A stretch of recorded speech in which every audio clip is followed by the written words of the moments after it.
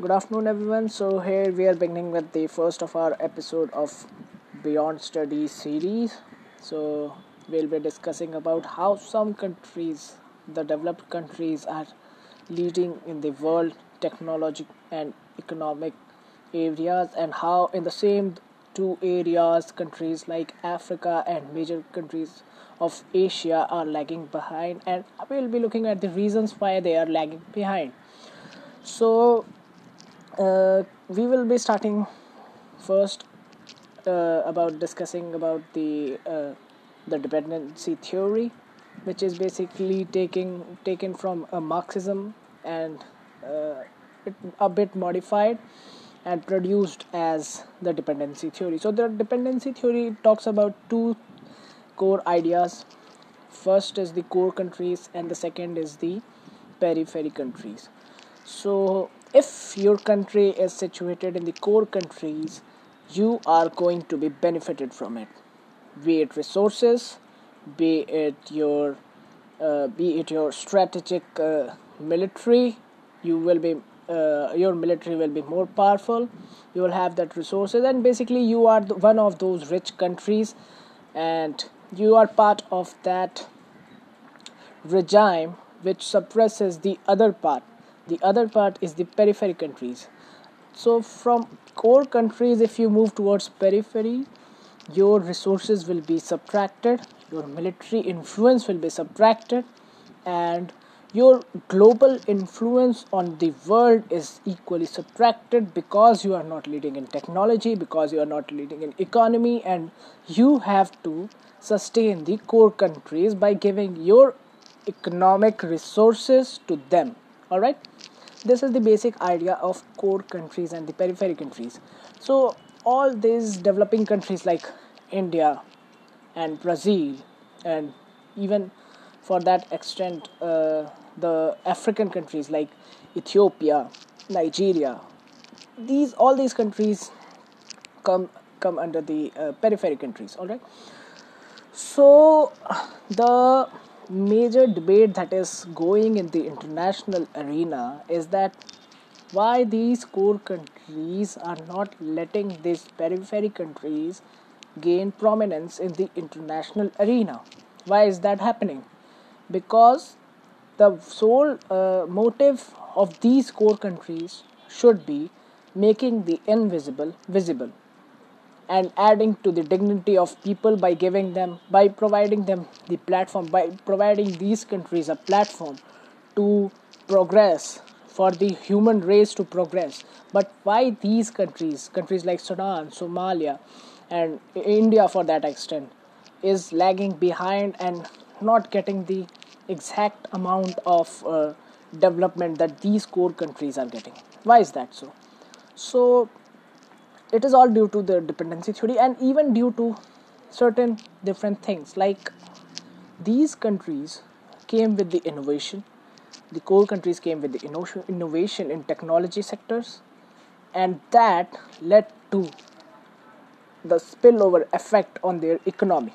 So couldn't this be a case where these core countries would be giving technology to these periphery countries, and for all the human race to prosper to prosper together?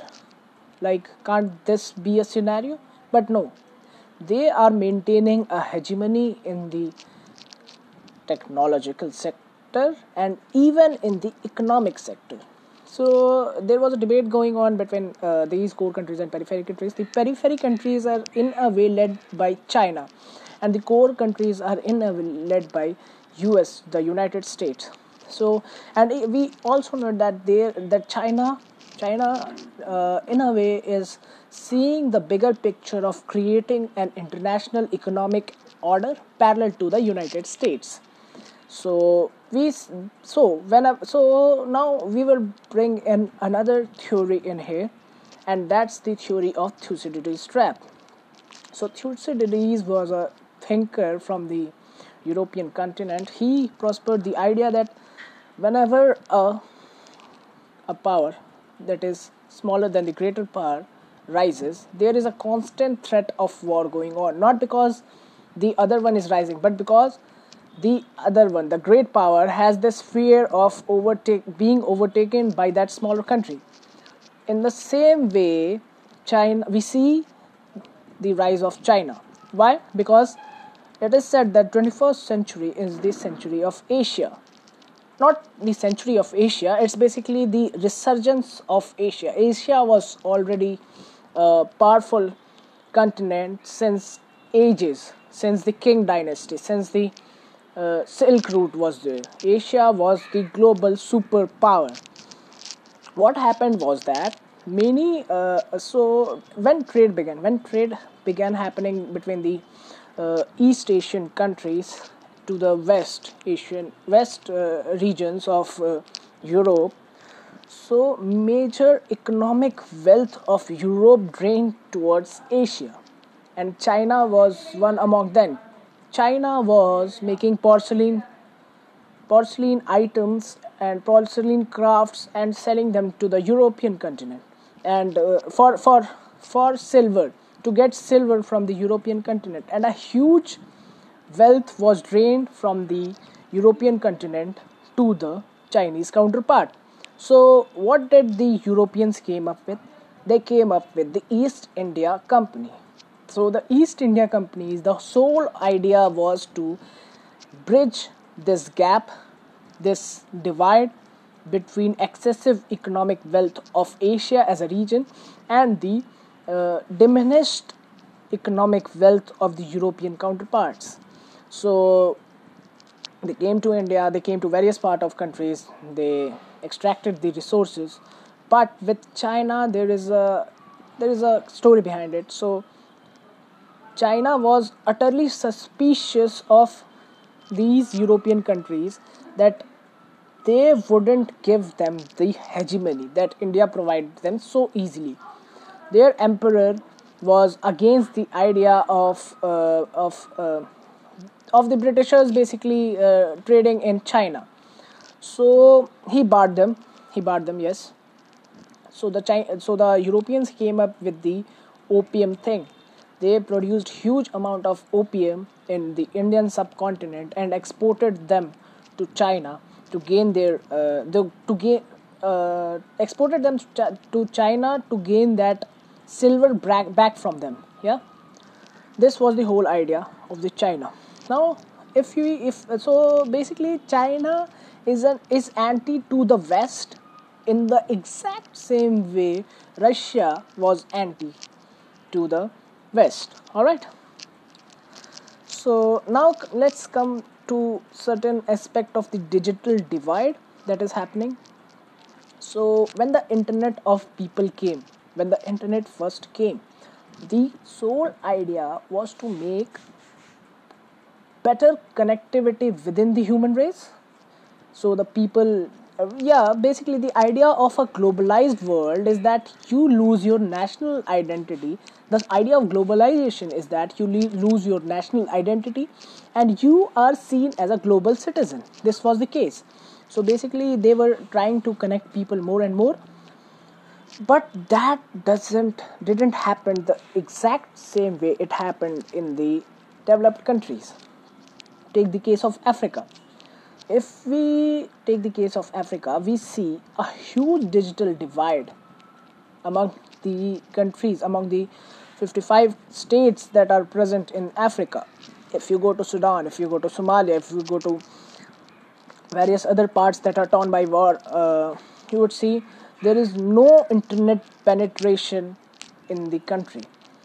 But if you even go to Ethiopia, a country like Ethiopia and Nigeria, where huge amount of refugees are going because of the war-torn areas of other North of Africa region, so you can see that in these refugees population, there is a mix of some great people there. There are doctors, there are professors, there are various other people who are not able to get, who are not being able to get employed just because of the sole reason that they don't have a digital identity. That's the question. So digital identity is basically authenticating your identity, like basically authenticating the identity of an individual, which is both offline and online. So if you are having your digital identity, it's much like Aadhaar if we talk in Indian perspective. All right.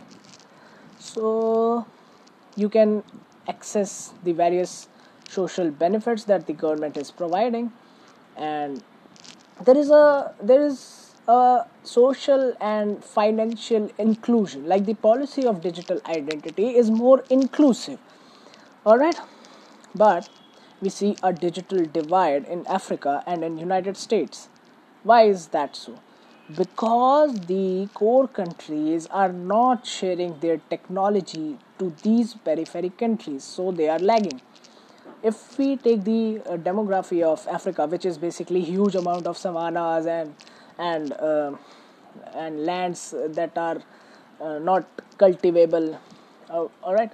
So the if you have to get the digital economy, which is the overall part in which you have the digital identity plus your trade plus your economic and linked together with the digital thing, it's not a easy scenario. You first need the hard infrastructure.